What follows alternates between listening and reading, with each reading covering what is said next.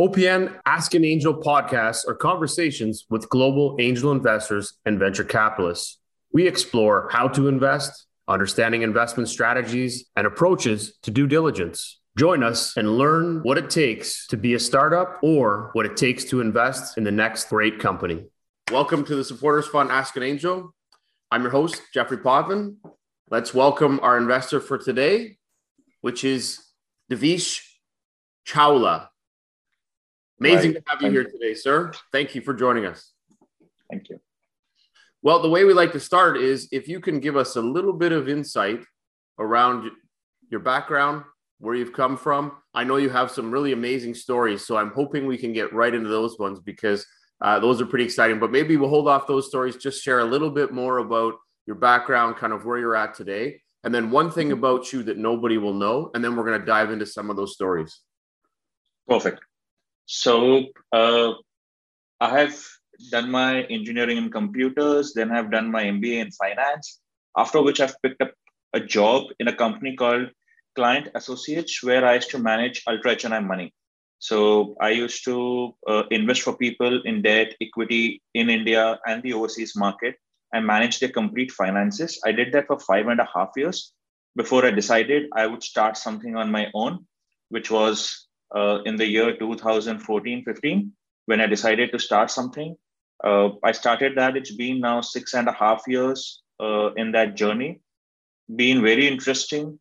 Have worked with over 1,050 plus startups. Have been investing into quite a few in the last few years. Have exited some. In some of them, I have got around 8x multiple of an exit. In one of them, it's a shutdown. So there have been ups and downs in the investments that's been happening. But yeah, that's been my journey with the startup ecosystem. So that's about me. Bagged multiple accolades in the startup ecosystem, not only in India, but overseas as well. Yes, so that's about me, what I've been doing. And one thing that no one would, very few people know about me. It's not that no one would know about me.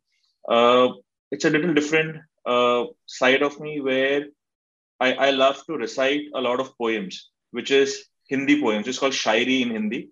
So where I'm sitting with friends over a drink or just having a great evening time. So those Hindi poems is called Shairis that start coming out. So yeah, very few people know about that. Amazing. And I'm going to look this up. It's called Shailing? Yes. Shayari. I'm going to look this up. That's amazing. It's kind of like reciting off old movie lines or telling jokes. You have your own little way of connecting with people, and you do that through the poems. Right. That's brilliant. I love it. Well, we're gonna kind of keep into that context for a second. We're gonna do a couple more. I've been building new segments into how we explore the investors. So we're gonna jump into some rapid fire personal questions, and then we're gonna jump into some stories. So here we go. First question: book or a movie? Book. Superman or Batman? Superman.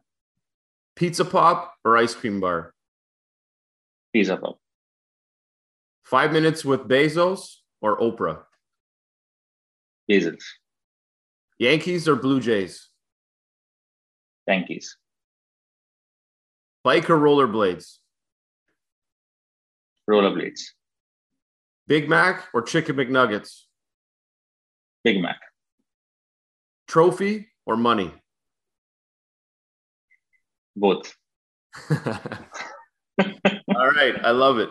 I'm going to keep modifying these questions and try to bring more humor into them, but I like it. That's all great answers. So we're going to go a little bit back into your past, and I think that there's some really great stories that I've read and heard through the world of the internet. But to start off, maybe give us a little bit of an understanding of when you finished up school, you had a bit of a drive, you wanted to do something. How did that story work out? And maybe that's where we'll start. Jump into that, please.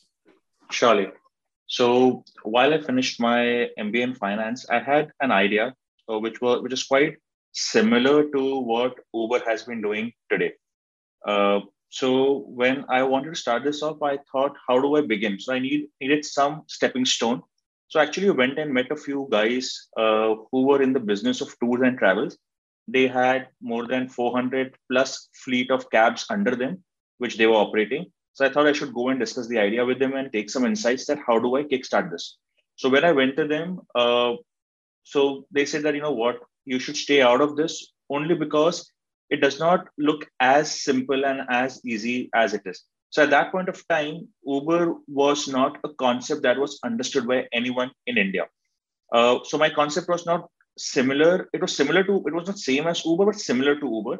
Of course, there were a little bit changes that had to be done to make it more sustainable, for which I needed some guidance. So I reached out to them. So they said it's not fit for you because currently the way things are getting operated in India, you need a lot of political connections. You need to have the right set of people you're working with. Because what may happen is tomorrow when you start your business, there are a lot of cartels of cabs in the country. And if they come to know that you've started something on your own, they might start vandalizing your cars, harming you as well. So this is not a business that is done by people of your kind. There's people who have a lot of muscle power to pull this off. So I thought maybe he does not want to guide me. So I moved to somebody else. So I went to his office. I seek advice from, again, whenever I'm meeting these guys, it was through uh, some reference through which I was meeting them, of course. Hence, they were entertaining and having a dialogue with me. So the second office that I went to, that person too had a fleet of, say, 300 plus cabs under him. And that day, apparently, his office was broken. There were glasses shattered on the floor. So while we were discussing, he told me that, Devesh, your idea is good, but, you can't pull this off. I'll tell you why. You look at my office today, you see there are glasses shattered, there are things broken. It's just because one of my drivers had a spat with the local political party in Mumbai. And these guys came and they broke my office. And he's like, but I'm pretty cool with it. It happens daily in our business. It will take 2 days for me to set this up and running. And this is how we run our business. So we are pretty okay. My boys go and break their offices too. So, it's something we can manage. But a person like you who comes from a decent family, who has a well-educated background, you may not be able to pull all of this. So stay out.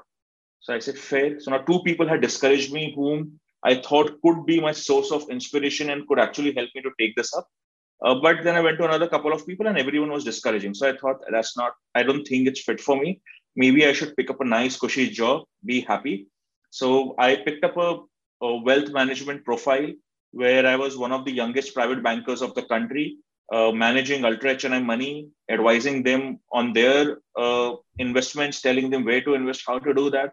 That was giving me a great high because the kind of people that people come to advise were taking advice from me and my company on how to grow their money. So I was pretty happy. I was drawing a very handsome salary. I was happy with that. I was enjoying my work role. I couldn't ask for anything better. The life was all set, like a dream job, dream pay, everything going very well.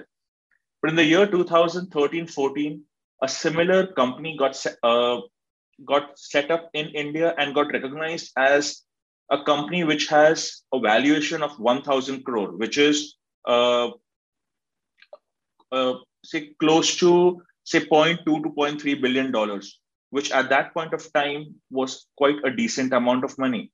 And I'm like the person who started this business. He is of similar age group, similar background, similar concept. And if he can enter into a 1,000 crore club at the 1,000 crore valuation, why couldn't I? So I kept thinking on it and I realized that there is a huge gap in the ecosystem where there are not enough entrepreneurs, mentors, and investors on the same platform. At that point of time, it struck me that should I do something like this? Because I didn't get a support while I wanted to start something on my own. Could I create a support system for the entrepreneurs of our country? At that point of time, it was like once bitten, twice shy. I didn't have the guts to actually quit my job and start something on my own.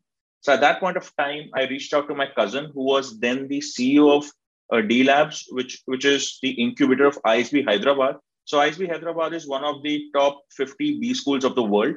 So while he was the CEO there, I reached out to him. I asked him that, this is what I'm thinking. What do you feel? Should I pursue this? So he's like, what they wish, there are a lot of people who are doing this in bits and pieces, but what you are thinking is quite holistic. So maybe you should give it a shot and see how it turns out. So for me, that moral support was more than enough. So while I was working in my company, I used to spend my evenings trying to help entrepreneurs with either investors, with mentors, and try to see if I could build this ecosystem. And eventually, I thought I was getting successful in it. So then in the year 2015, I put down my papers, started Chatur Ideas, which is the name of my firm, worked with over 1,050 startups as of date, have more than 1,500 plus investors from India and US put together. Personally, have invested into multiple companies uh, on my own over the last so many years. And that's how the journey started. And that's where we are today. I love it. And what I'm looking to explore today is all about this, because we do a lot of interviews and talks. And one of the things that we don't normally dive into is, what does it take to be an entrepreneur? And what are the things that you go through? And as you're sharing that story, so many stories in my head are rattling around about all of the things that I had gone through in my journey as an entrepreneur and an investor. And it's very similar to yourself, where you have this great idea, you start to build it, or you get in front of people and they come and they backlash against you. And now today, after all of these different types of experiences, what I learned was that everybody's first reaction is to give you the most negative impact. And at that point, it talks us all out of what we were looking to solve. And I think the biggest thing here was that we're actually, as entrepreneurs, we are trying to solve a problem. The difference is that, do we have what it takes to solve those problems? And if you go back to when this problem originated in your mind and you went and talked to those people, can you walk us through, one, what was the first thought that said, I need to go talk to them? Why am I validating this? And why did I go to them to validate it? And now take it forward to where you are today. What would you have told yourself 10 years ago when you were doing that? What would you have changed differently? So, there is a saying in Hindi, which is in India, which says that uh, it's a doha. So it says that Guru Gobind dono khade, kaake lagu paye, balihari Gurudev ki jo Govind diyo dikhaye. Now let me translate this for you in English. So it says that when you have God and your teacher both in front of you, you would first bow down to your teacher who gave you the road to reach God. Now, even if I would move back 10 years in time, I think my mindset would not change to have a mentor to guide me on my next step. Because I feel how much ever I understand things, how much ever I've been mentoring so many entrepreneurs, not only in India, but globally now, I feel every person, even a mentor, needs a mentor or a teacher to guide them. In fact, there's been a study which says that if you have a mentor in your entrepreneurial business or your any business, your success increases threefold. So I feel that I would have still gone back, but maybe this time to the right set of mentors, or maybe this time I would have persevered more. Here, I think I reached out to say around 5, 6 mentors and I gave up pretty soon. Maybe I would have reached out to 25, 30, 40, 50 people, unless and until I would have got the right person who is ready to back me, and then I would have taken. But I'm sure I would needed one mentor whom I could look up to, at least as a sounding board, and not only in my times of difficulties, but also in my times of prosperity, but as a sounding board. So yeah, even 10 years back, I would need a mentor. Which I think is valuable. And I love the saying that you guys have used, because I agree 100% that you're always looking for a great teacher and a great mentor. But there's also a starting point where you have to overcome your own anxieties, your own shortcomings, because you're going to do something that you don't really know a lot about, which is right, entrepreneurship or challenging somebody. So if I was to analyze you today versus you then, because I would be analyzing myself in the same picture, of course, for the things that I tried and walked away from, is that what I would have told myself today that I didn't tell myself then was, why are you stopping this? Because people are telling you don't belong. That's the reason you belong, because right, they're trying to create walls and they're trying to create barriers around their good thing. And what I've learned over time is that when you're onto something good, nobody wants to tell you you're doing the right thing, because that means you're impeding and encroaching on somebody else's space, or there's a misalignment of understanding.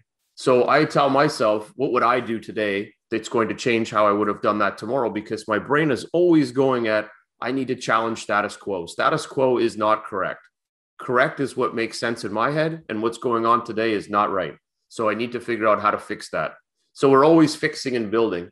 But what I loved about your story was that even though you took the different path, we probably all think, oh, that was terrible. You lost a huge opportunity and all of this is gone. But I actually think that the path you took was the correct one. And maybe it wasn't the right business for you to get into. Who knows? That we could all argue that one forever. But what I think you got out of it was you found the desire to work inside of financial banking.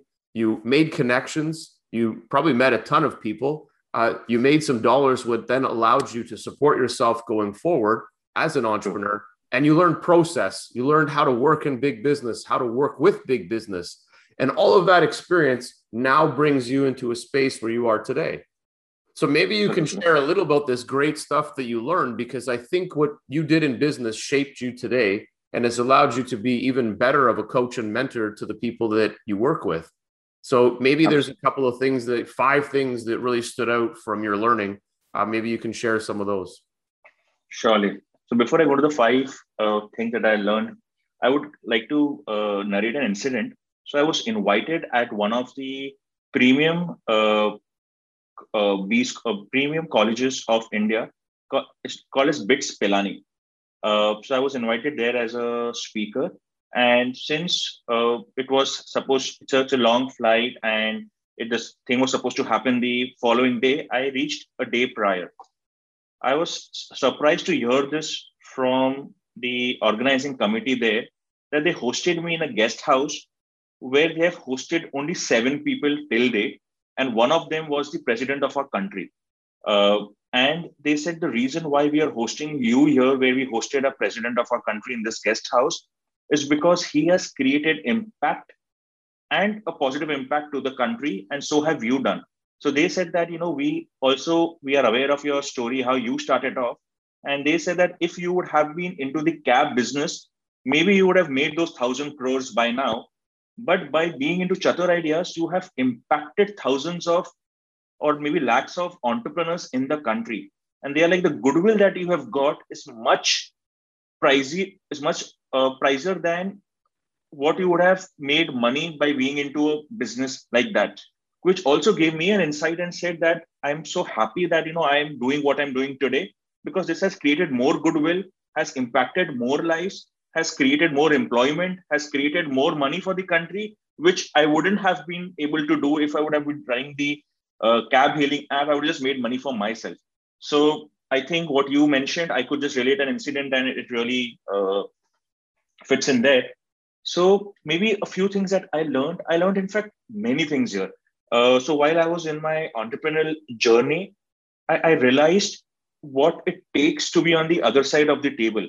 So while I used to be managing the clients, now I understand while I start my own business, I'm not only my first boss, but I'm also my first own employee. I need to do everything right from scratch to the top level. So when I started off, I think everything right from managing the most basics, which were taken care of in my company. I had an operations team, I had a legal team, I had an HR team, I had everything that was taken care of. I was a part of the assembly and hence the output was there. Here, I had to be the entire machine right from the scratch. So that is something that framed me or shaped me into being a better person, because the hurdles that I went through, the challenges that I went through makes me really happy. In fact, when I started off Chatur Ideas, my aim was in the next 5 years to work with only 250 startups. But I have already worked with over 1,050 in the last 6.5 years. So I have more than 4.5 times crossed the milestones I set for myself, because I realized once you're in the momentum, you keep doing things. So the other thing that I realized that the harder you work, the better is the output. And in fact, if the smarter you work, the much better is the output. So initially, my first 1.5 year was a lot of hard work where I used to devote close to say 17 to 18 hours every day only on the business, only on the startup. For me, I used to think nothing, I used to dream only about what's happening, what's going to happen tomorrow, every day, very happy, very excited. And today I see that I've moved in a lot of smarter things, which helps me to make things much faster. The smarter thing, like for example, earlier what I did when we started off was the hard work was I used to reach out to people and keep building the blocks. The smarter thing I did was after a year and a half into existence and acquired a company, which is called Nurture Talent Academy. It was the first institute for entrepreneurs in India, which have trained around 34,000 entrepreneurs in 125 plus cities across 450 institutes. I thought if I acquire this company, my reach to entrepreneurship becomes much faster and much wider.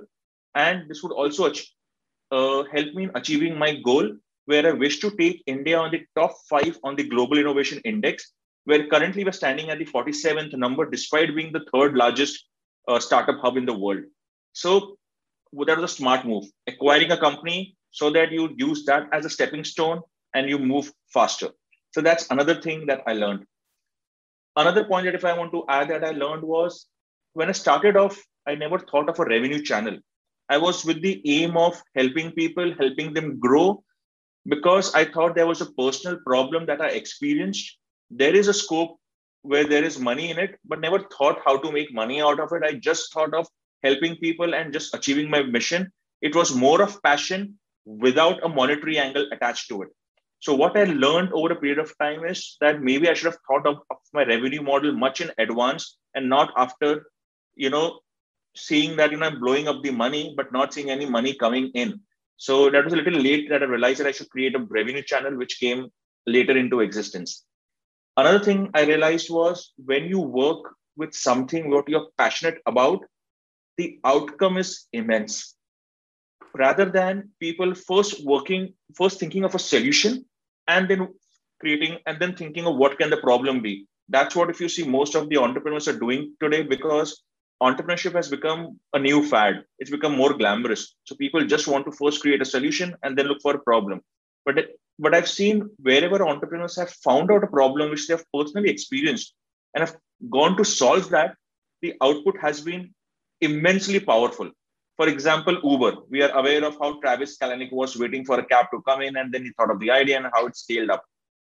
You pick up any startup, any successful startup, I think 90% of startups, the entrepreneurs have experienced a problem that they have faced and they've seen an opportunity and they've worked on it. So I feel another thing that I've learned over here is that you should work for a problem that you have experienced to find a solution. The cab problem that I was trying to solve, it wasn't a very hard pressing problem for me, but I think there was a problem for which I'm finding a solution. But Chatur Ideas was a problem that I'd experienced myself. And I thought that if I work towards that, I can create a better future, not only for India, but globally as well. So yeah, these are some of the learnings. I can go on for another 2 hours, but I think I should give myself a stop now. No, that's awesome. And I wholeheartedly feel the whole side of what you've put together.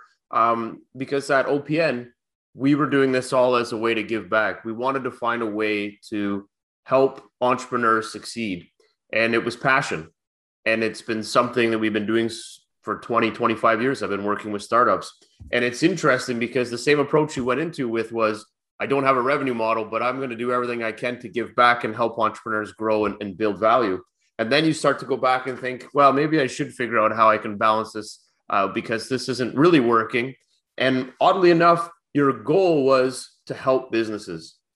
And what I loved about the points that you brought up is that a lot of those are self-motivating. They're pushing yourself to go a little bit harder. I like the acquisition model, building up brand and building up everything a little bit quicker and faster, but always sticking to the passion and to the goal, which was to help entrepreneurs and to help for the success of these businesses. And then the underlying solution you created jobs and you built this in a country that needed it, and it just keeps growing and expanding, which I think is brilliant. So amazing experience. But what I want to go a little bit to, which is, what is this entrepreneur journey like? Because I think a lot of people kind of miss the understanding of solving a problem and miss the understanding of the passion that gets put in behind a project and what allows for these entrepreneurs to be successful. So like the person you talked about that sold or built this billion-dollar company, they had a passion, they had a desire to make change. So how do you determine what you are as a person, if you are an employee or you are an entrepreneur? Is it just come with time? Does it come with experiences? What really defines that? And is there any signs that you can share with all the people that you've worked with in the past, say 10, 15 years in the startup world? Is there something that stands out that really makes you understand what an entrepreneur is like from yourself, your own perspective, but also from the people you work with? So I feel entrepreneurship is something that comes from within, that cannot be forced upon. So, the mindset that's needed to be an entrepreneur is far different than a mindset, a person who wants to just pick up a job and have a steady income coming in. So let me share what all I went through. So when I started off, so from my college days itself, I always knew that I had that entrepreneurial bug in me, but didn't know how to give that a shape. Hence, uh, from the college days that I used to be a part of multiple events, keep organizing new things, trying to create something new and lead that. And I would see myself being successful in that. But again, there was always a support system when you are with a group of people. But when you're starting on your own, you're completely alone, where you need to put in your own money. You have to put in your own efforts. You have to build in the systems. You have to ensure that you hustle like a startup, but at the same time, maintain the timelines of a corporate. So it's a combination of a lot of things that comes into making an entrepreneur and creating a successful startup. So while I started off, there were a lot of hurdles. Hurdle number one was people wouldn't take me seriously because I was pretty young.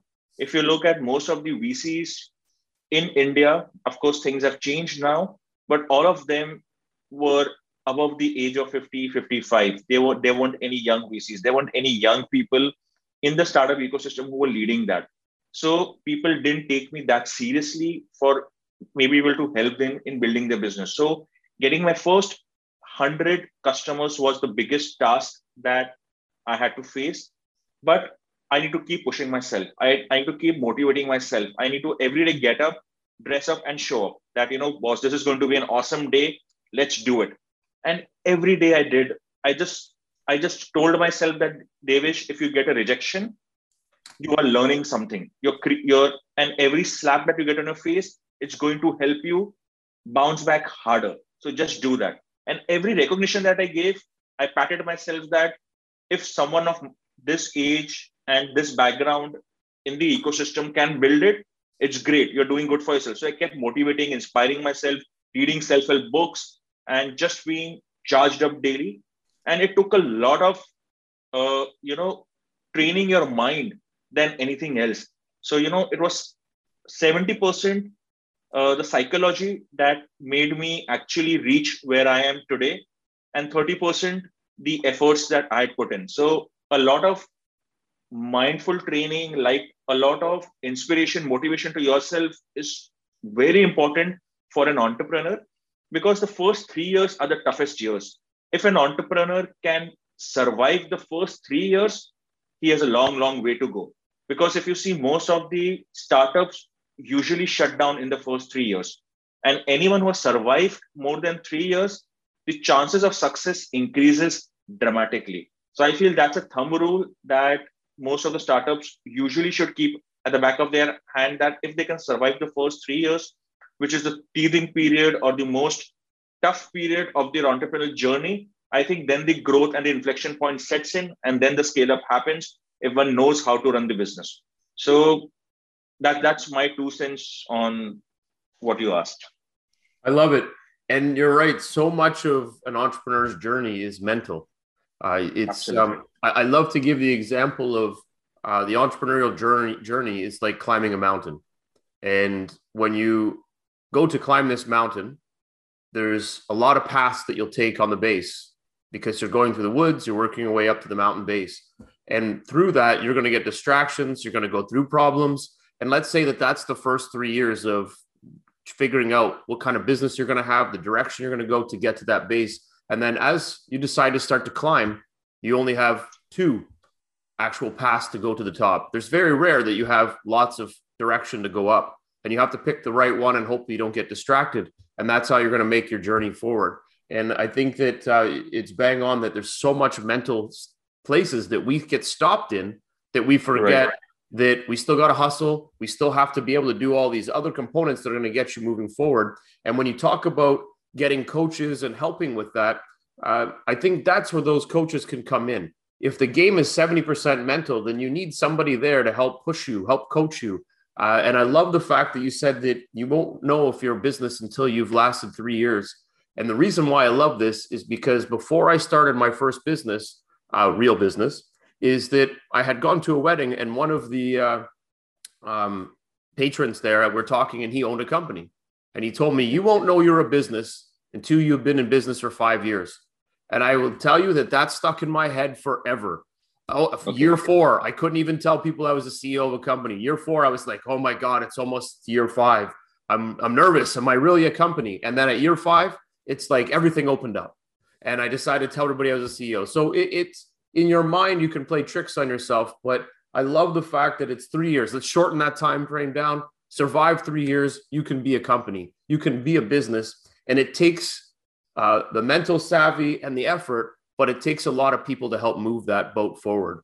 So you talk about mentors, you talk about how to get these exciting components to move forward. How do you look for a mentor? Like if you started, before you started your potential cab company, you went to people to get advice. And maybe those were the wrong people to go to get advice because they were naysayers or negative. But what did come out of it, it was a lot of learning. So those people are actually really good to talk to because you got their perspective, which means you could build on that. But who are the people that you need to go after that are going to be your coach or your cheerleaders that are going to help push you forward? How do you find those people, and where do you recommend to look for? Surely. So I think getting the right mentor is like getting a right life partner. It's like first you spend some time in your courtship, in your dating period. Once you're sure that she is the right girl for me, you propose her, and then you get married, and then you spend your life happily with her. Now the point here, I understand why the smile came in, but yes. so with the mentor too, I think you need to click with your mentor. And once you've decided that he or she is the right mentor, then you get into an engagement and then take ahead. But how do you figure out who's the right person? How do you actually know, is this the right person that I should actually make the first move towards? So there are multiple ways that one can do that. One best way is you need to first understand where you're lacking. So if you think that you're lacking on the domain, you figure out, today LinkedIn has become a good source of getting the right set of people online. You go on LinkedIn, you put in the right keywords and figure out who are the people available. Maybe write an email to them or message them and ask them that this is what you're doing. Would they want to catch up with you over a coffee? If they are interested, they're happy to meet you. Go and meet up with them, have a conversation, see how it goes. Always, whenever you enter in a conversation with a mentor, one thing has to be clear: what is in it for him or her? Because nobody is just going to engage with you just because they love your idea. There has to be something in return. It can be maybe they just want to give it back and they find the right mentee and hence they want to do that. B, maybe they want to have some equity in your company so that they can be a part of your growth. C, maybe they want some value for their time that they're investing so that they can help you for that. D, it can be maybe they have a business where your business can be a backward or a forward integration. So hence they have an interest over there. So you need to also figure out why would a mentor engage with you and make that pretty clear on day one so that there is a give and take relationship and hence the bond becomes much stronger. So that is step number one. Another way to find a mentor is there are multiple forums and multiple events that keep happening across the globe. Some are offline, some are online. Be a part of those events. Hear them out speaking. If you feel they are the right person for you, get an introduction either through a reference or just walk up to them and say, this is what I need. So in fact, many a time when you have the courage to just walk up and talk to a person whom you may feel a little apprehensive because of the stature that the person has, in fact, that will help you the most because you are first overcoming your fear. Second, the mentor would be really happy because he knows what stature he holds. And if somebody has the guts to actually come and talk to the mentor face on face and ask for help, that shows so much about the entrepreneur and his ability to of perseverance and to move to the next level. So I think these are some of the ways that one can figure out the right mentor and then engage with the mentor on these parameters and then be with the mentor over your journey. Having said that, you may not have only one mentor in your life. There can be multiple mentors. So one mentor can be who can help you with your domain. One mentor can help you with your marketing. One mentor can just be like a coach to you who's actually helping you build yourself while you are starting from the base to actually climbing up the mountain and then reaching on the peak and ensure you stay on the peak. So for that, you need a coach in your life. So it has to be a combination of mentors and coaches in your life, which help you to scale up and grow. Hope that justifies your question. No, that was awesome. And I love the empower people part where you go to them, but they need to help you. So how do you know that they're actually a mentor? Does it say on their name, mentor, or do you just go to somebody that's an industry expert that you believe can help you and empower them so that they want to be part of what you're doing? And empowering, as you mentioned, comes through different stages. It can come through giving them equity. It can be part of giving them cash. It could give them a job. It could be they love what you're doing and they want to help you. So empowering is so powerful and it makes people feel part of your journey.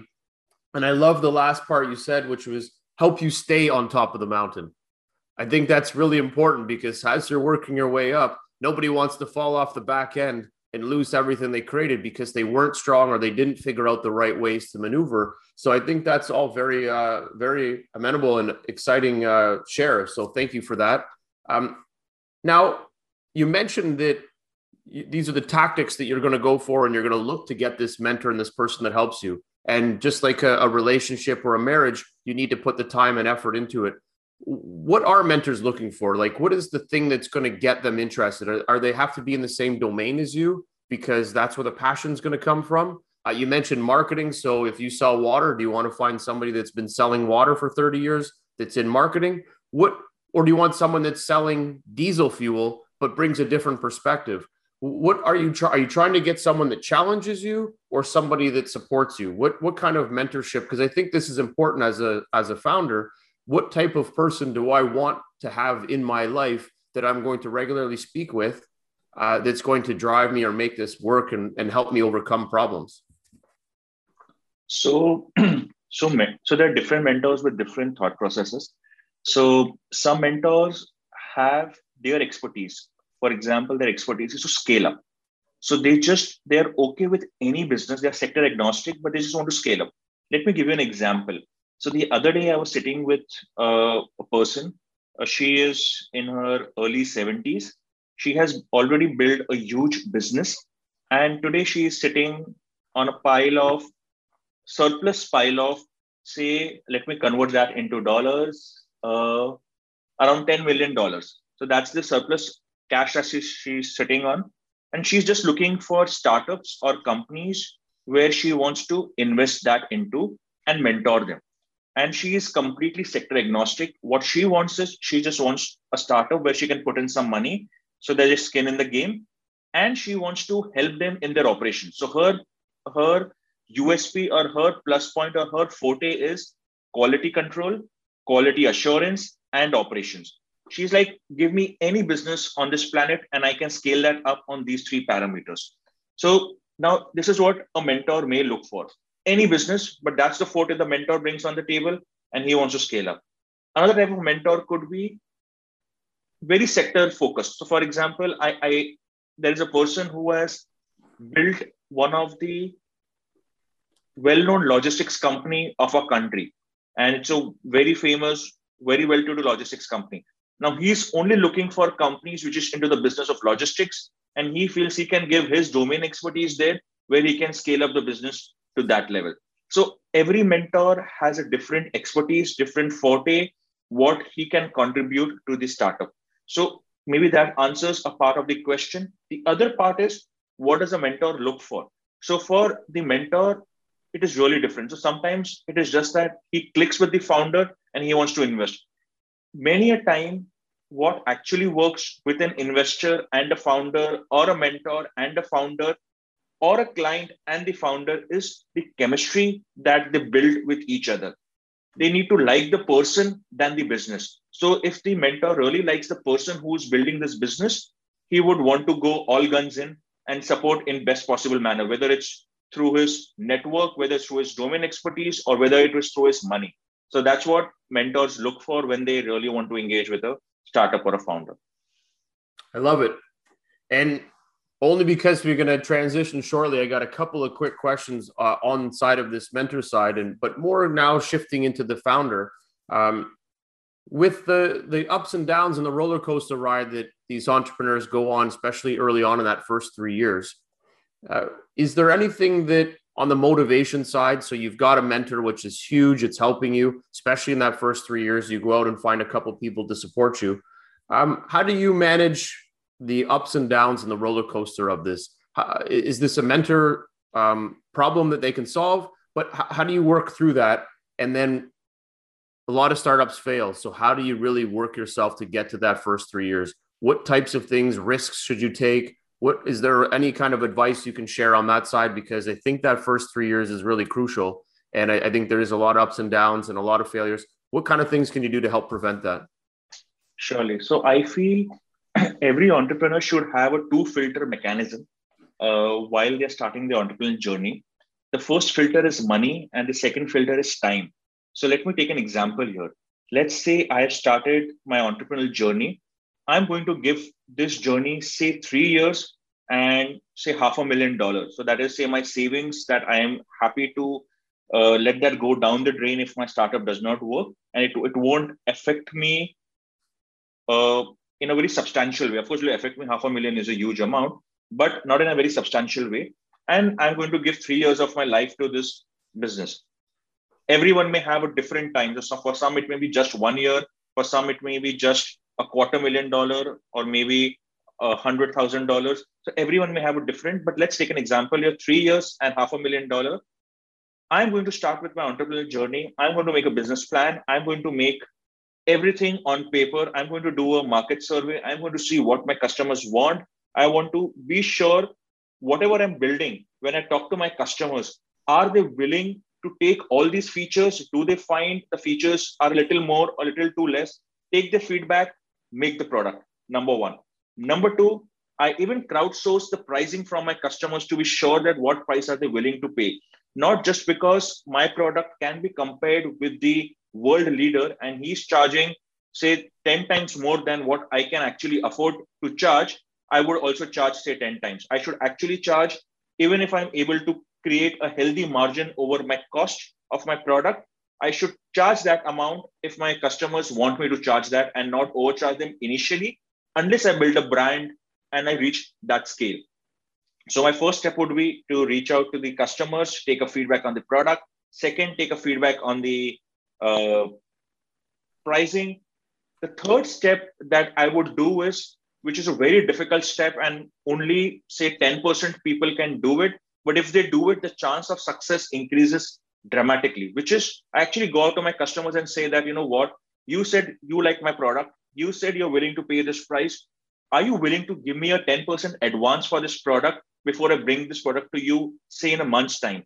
If I'm not able to bring the product to your level, I'll refund back your money. But would you be able to give me a 10% advance so that I'm sure that what you're talking, you mean it, and you're just not saying it to just shoo me away? Because saying no is very simple.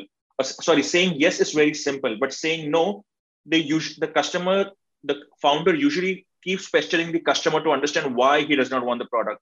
And that reason to say a no gets into maybe a half an hour conversation, which is time consuming for a customer.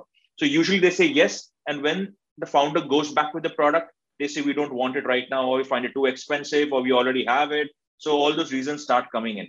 So by taking a 10% advance, there are two, three things that happen. Number one, you're very sure that your customer is going to really pay the remaining 90% because you've invested that 10%, he's going to give you the 90% as well.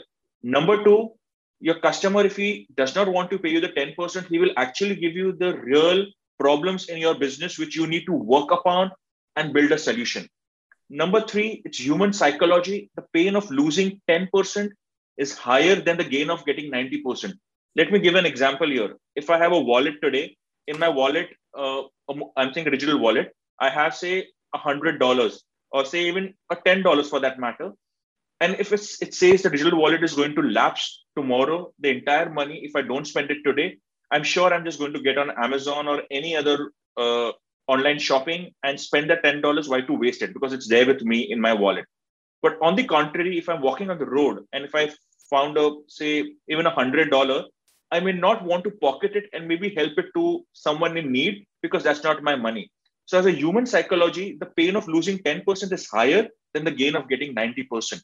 So with that psychology, anyone who's paying you the 10% would not want to lose the remaining 90%, would pay you that and use your product and would not just shoo you away by giving you the 10%. And the last important point that I feel that as an entrepreneur, apart from being strong on integrity, the other aspect that one needs to have is to be a good salesperson. He should be able to sell an ice to an Eskimo. So today, when you're able to sell your product to somebody without it being launched, talks a lot about your personality, talks a lot about your sales skill, which is very important in an entrepreneur. So I feel that is the first few steps that an entrepreneur needs to do. Once he's sure on this base, then he keeps a filter of time. So in the next 3 years, if I'm not able to achieve even 70% of what I've planned for, maybe I should take a step back and rethink, or maybe quit entrepreneurship and get into a job. Maybe it's not meant for me. Let's not just force myself to be an entrepreneur. Simultaneously, if I have blown over my entire money of $500,000 and I've not reached even 70% of what I've planned myself with this $500,000, maybe I should step back, reassess, or quit this and pick up a job and maybe come after 4 or 5 years and see if I'm fit to be an entrepreneur then. Just not get forced into being an entrepreneur just because you started off. Let the ego not take the better of you. So I think these are my few advice to any newbie entrepreneur before they start their journey. Those are amazing. I love the 10% advancement. It forces everybody to get on the same page. It helps you line up a customer, and it actually helps you generate some dollars. So I think that is a great way. I love the story to that. It makes a lot of sense. It really will help an entrepreneur. And of course, the planning side, taking that time to plan out how much money am I willing to spend? How much time am I willing to drive on this? I think that's a great way to start. It puts you into the right frame of mind. And also it allows you to understand what your goal is. How hard do I got to hustle? And how hard am I going to push myself? So that's brilliant. All of it, I think the way you just shaped it, it really helps kind of encompass what it takes to be an entrepreneur. And I think the bottom line to the whole thing, that what you just said was sell. Learn how to sell. I find that you got a 97% chance that businesses are great builders, but they forget to learn how to sell. And if you can't sell, your product's not going to go anywhere. So I think that's some great advice. Kind of your next steps is, how do you work your way through the scammers, the people that are naysayers, the negative side of the business? How do you get yourself through that? And what ways can you work around that? It's, I think everybody goes through business and they say, oh, you got your stripes, you got sued. Those are things where all the dirty things that I just didn't like about starting a company. So is there any ways that you can red flag stuff before it happens so that you can avoid it as much as possible? So if I get your question right, I am trying to ask that, how do I avoid negative people? How do I avoid people who just don't have the faith and want to pull the founder down? Is that right? That part, and the people that are coming in and take your money but not helping. So it's kind of that whole side of that. How do you avoid those things? What are the red flags that should say, stop, you need to go for, don't stay here, you're in the wrong spot? Okay. So I feel that is something. So if I get a question right, you're saying people who come and just take your money, who are not helping you, and you're you realize that your money is just going, but you're not growing anywhere. Is that right? Got it. Correct. So I think in that case, maybe one needs to understand that if somebody takes some money and goes away and you're not going anywhere, it can happen once, twice, thrice. Anything beyond that is not coincidence. Maybe it's the red flags to start coming from the third instance or the fourth instance. You start building in more caution, and maybe by the 10th or the 11th time. So of course you need to understand what is the stop loss. So I don't know. I don't understand. I'm not sure how many people who would be listening to this would know how trading happens. But for people who understand trading, whenever you take a trade, there is a target, there's a stop loss, and there's a money management. So if you're putting in, you have $100 with you, you're not going to deploy more than say $10 into a single trade, and you're not going to have your stop loss, which is going to be more than say 2 to 5% of your overall corpus, right? On the worst case scenario. Likewise, while you are into your business, you need to understand what is the corpus that you're willing to let go. You need to understand that what is the max. So what's the overall corpus and what is the part you're allowing to let go? Once the 50% of that is going off, and you're understanding those are the negative people who are just coming and just getting your money and not going anywhere in life, you need to start getting your red flags on. So maybe you can divide that bucket into 20 instances.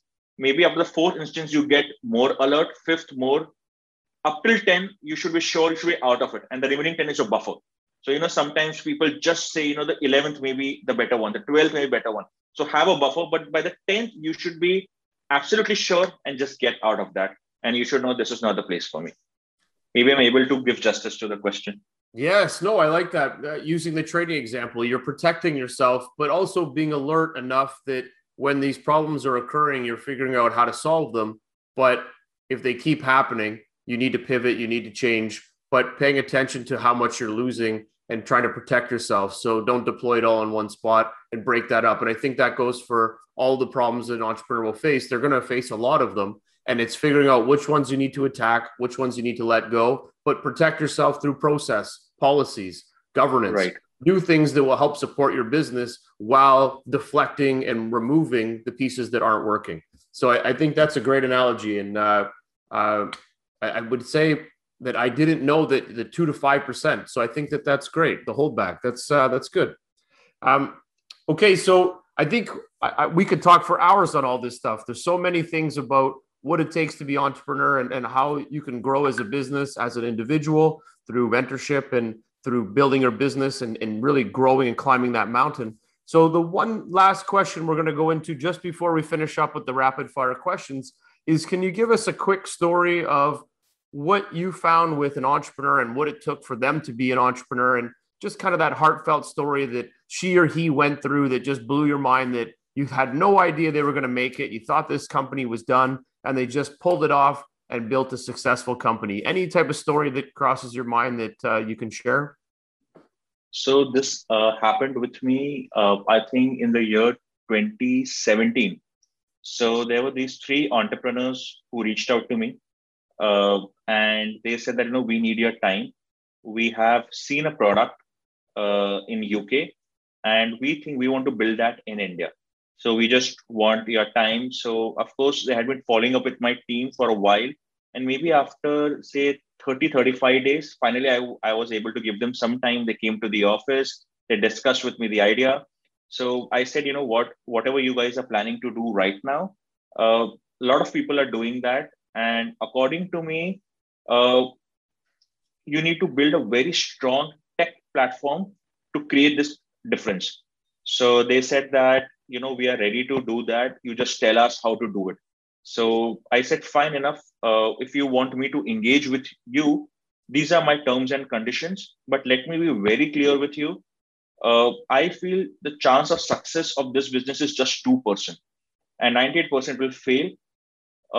The only difference that can come is A, tech, B, you as founders have to give your heart and soul into this.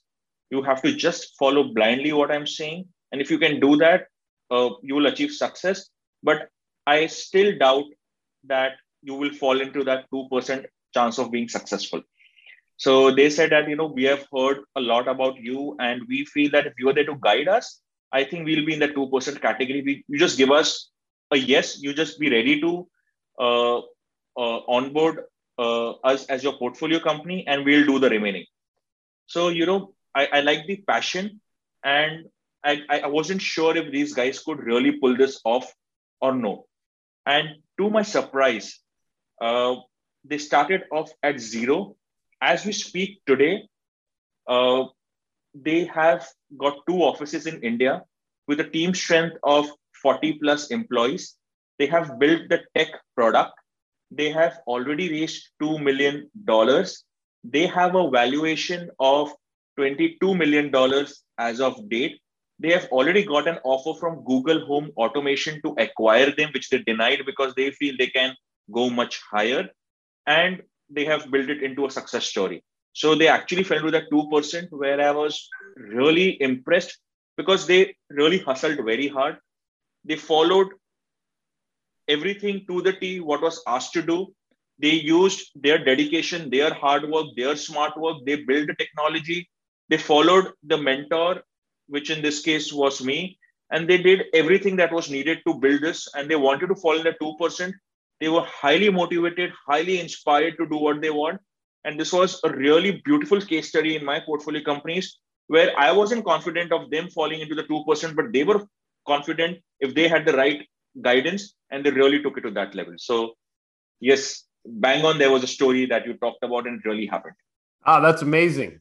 And maybe them falling in the 2% bucket was that extra little drive that they needed to be successful. So kudos to you for seeing what the opportunity was, labeling it, and then helping them be successful. That's pretty amazing.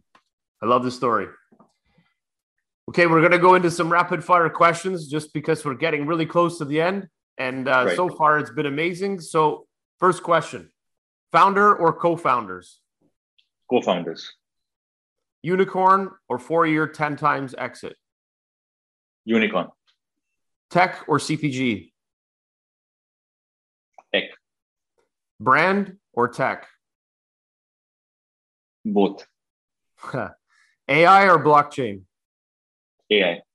First time founder or 2 to 3 times founder? 2 to 3 times founder. First money in or Series A? Series A. Angel or VC? Angel. Board seat or observer?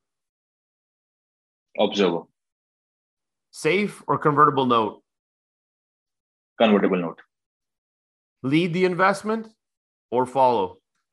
Follow. I like it. All right. Now we got a couple of those last questions. They're not as rapid fires. How many companies do you invest in per year? 5 to 7. Any verticals you like to focus on? So for me, the founder and the team makes a lot of difference. So for me, the 70% emphasis is on the team and the founder and 30% on the business. So for me, if I get the right team, the right founder, my money is on the table.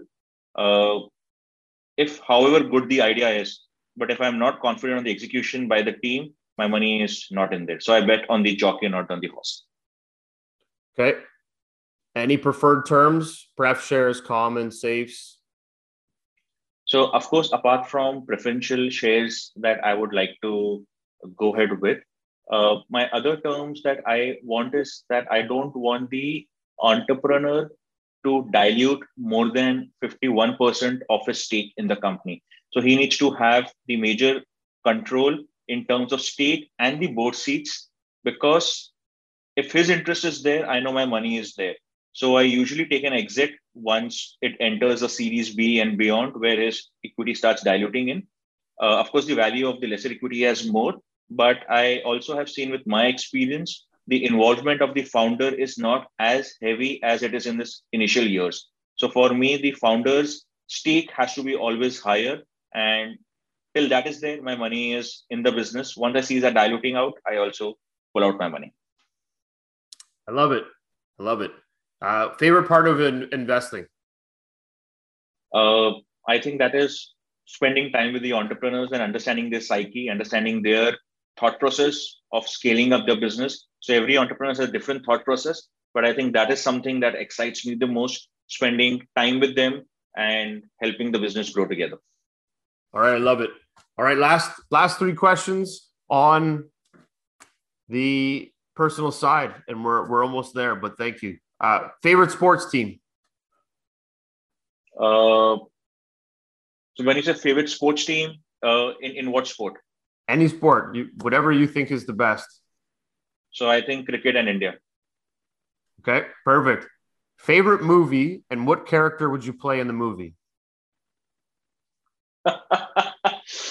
That's a so there's a movie called Guru. I'm not sure if you're aware of that. So it's on the life of Dhirubhai Ambani, who is the founder of Reliance Industries.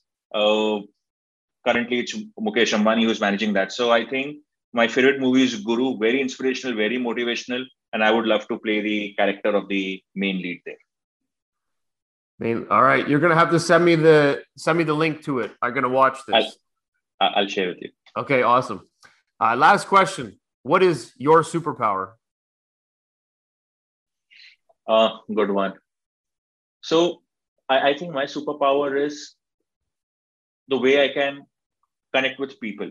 So I can feel my entrepreneurs, I can feel my team, I can be with them. So the empathy that I can bring and the way I can connect with them, I think that is the superpower or the differentiator that I bring to the table. I love it. It's an amazing skill to have. And I want to say, Devash, thank you very much for joining us today. As I always do, take lots of notes. Big fan. You've done some amazing things. You're helping an entire country shift their way into entrepreneurship. You provided us with lots of data points on how to be an entrepreneur and how to be an investor at that same account. So thank you very much for all your time today. You were fantastic. And what we like to end our show with is I like to give you the last word. Anything you want to share to investors or for startups, the floor is yours. But thank you again for all of your insights. So thank you, Jeffrey. You have been a wonderful host. And it's the kind of positivity I get every time I speak with you is immense. So I think it's great to have a conversation with you.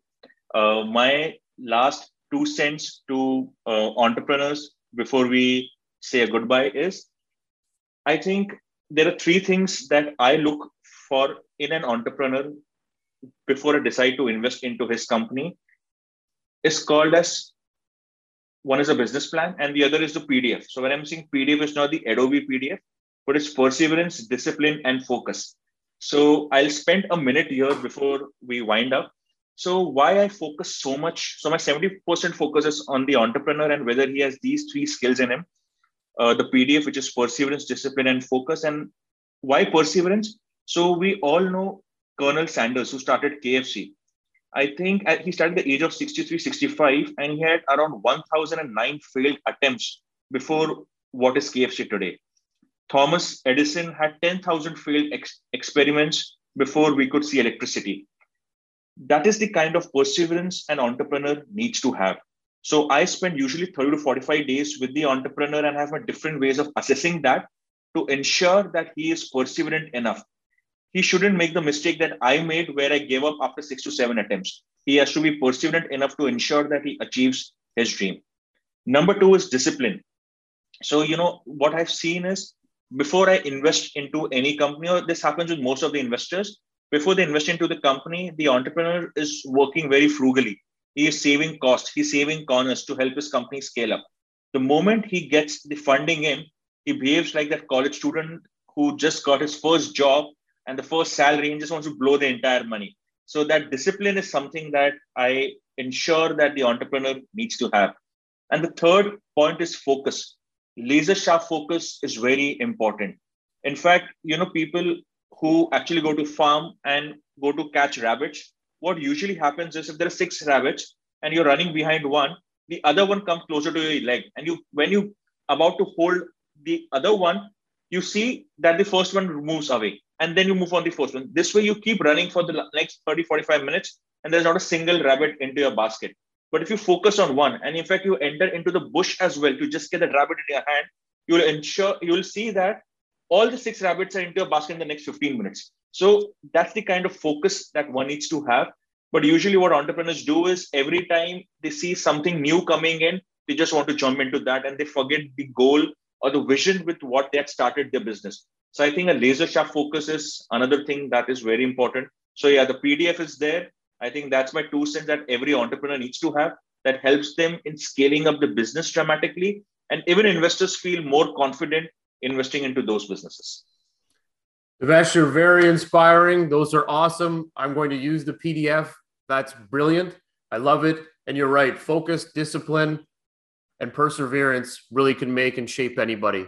Thank you very much again for all your time today. I learned a lot, and I'm sure everybody else will, but thank you. That was awesome. Well, that was amazing. Lots of learning there from Devesh. I think, man, learned so many different things. I love the last one that he talked about on the PDF side: perseverance, discipline, and focus. Huge, huge. I think every entrepreneur should work off those 3 things. They really make a big difference. And of course, you know, as an entrepreneur, the risks that you're going to take and the things that you need to do, he came up with some great opportunity there by sharing like 70% of it's mental and 30% effort. Do a lot of planning, figure out how you're going to become that entrepreneur and how you're going to move forward. I think as a coach, as a mentor, find the right people that get around you. I think all of those things make a big difference. And he shared so many great stories and great analogies that really can help an entrepreneur think a little bit different about the journey that they're going to go on, but also making sure it's set up for success. So again, thank you everybody for joining in today. It was well received and a great job. So excited that we had that conversation. So thank you for joining us today. If you enjoyed this conversation, please subscribe to our YouTube channel or follow us on Spotify, Apple Podcast, or in Stitcher. You can also check us out at supportersfund.com, or for startup events, visit opn.ninja. Thank you very much and have a fantastic day.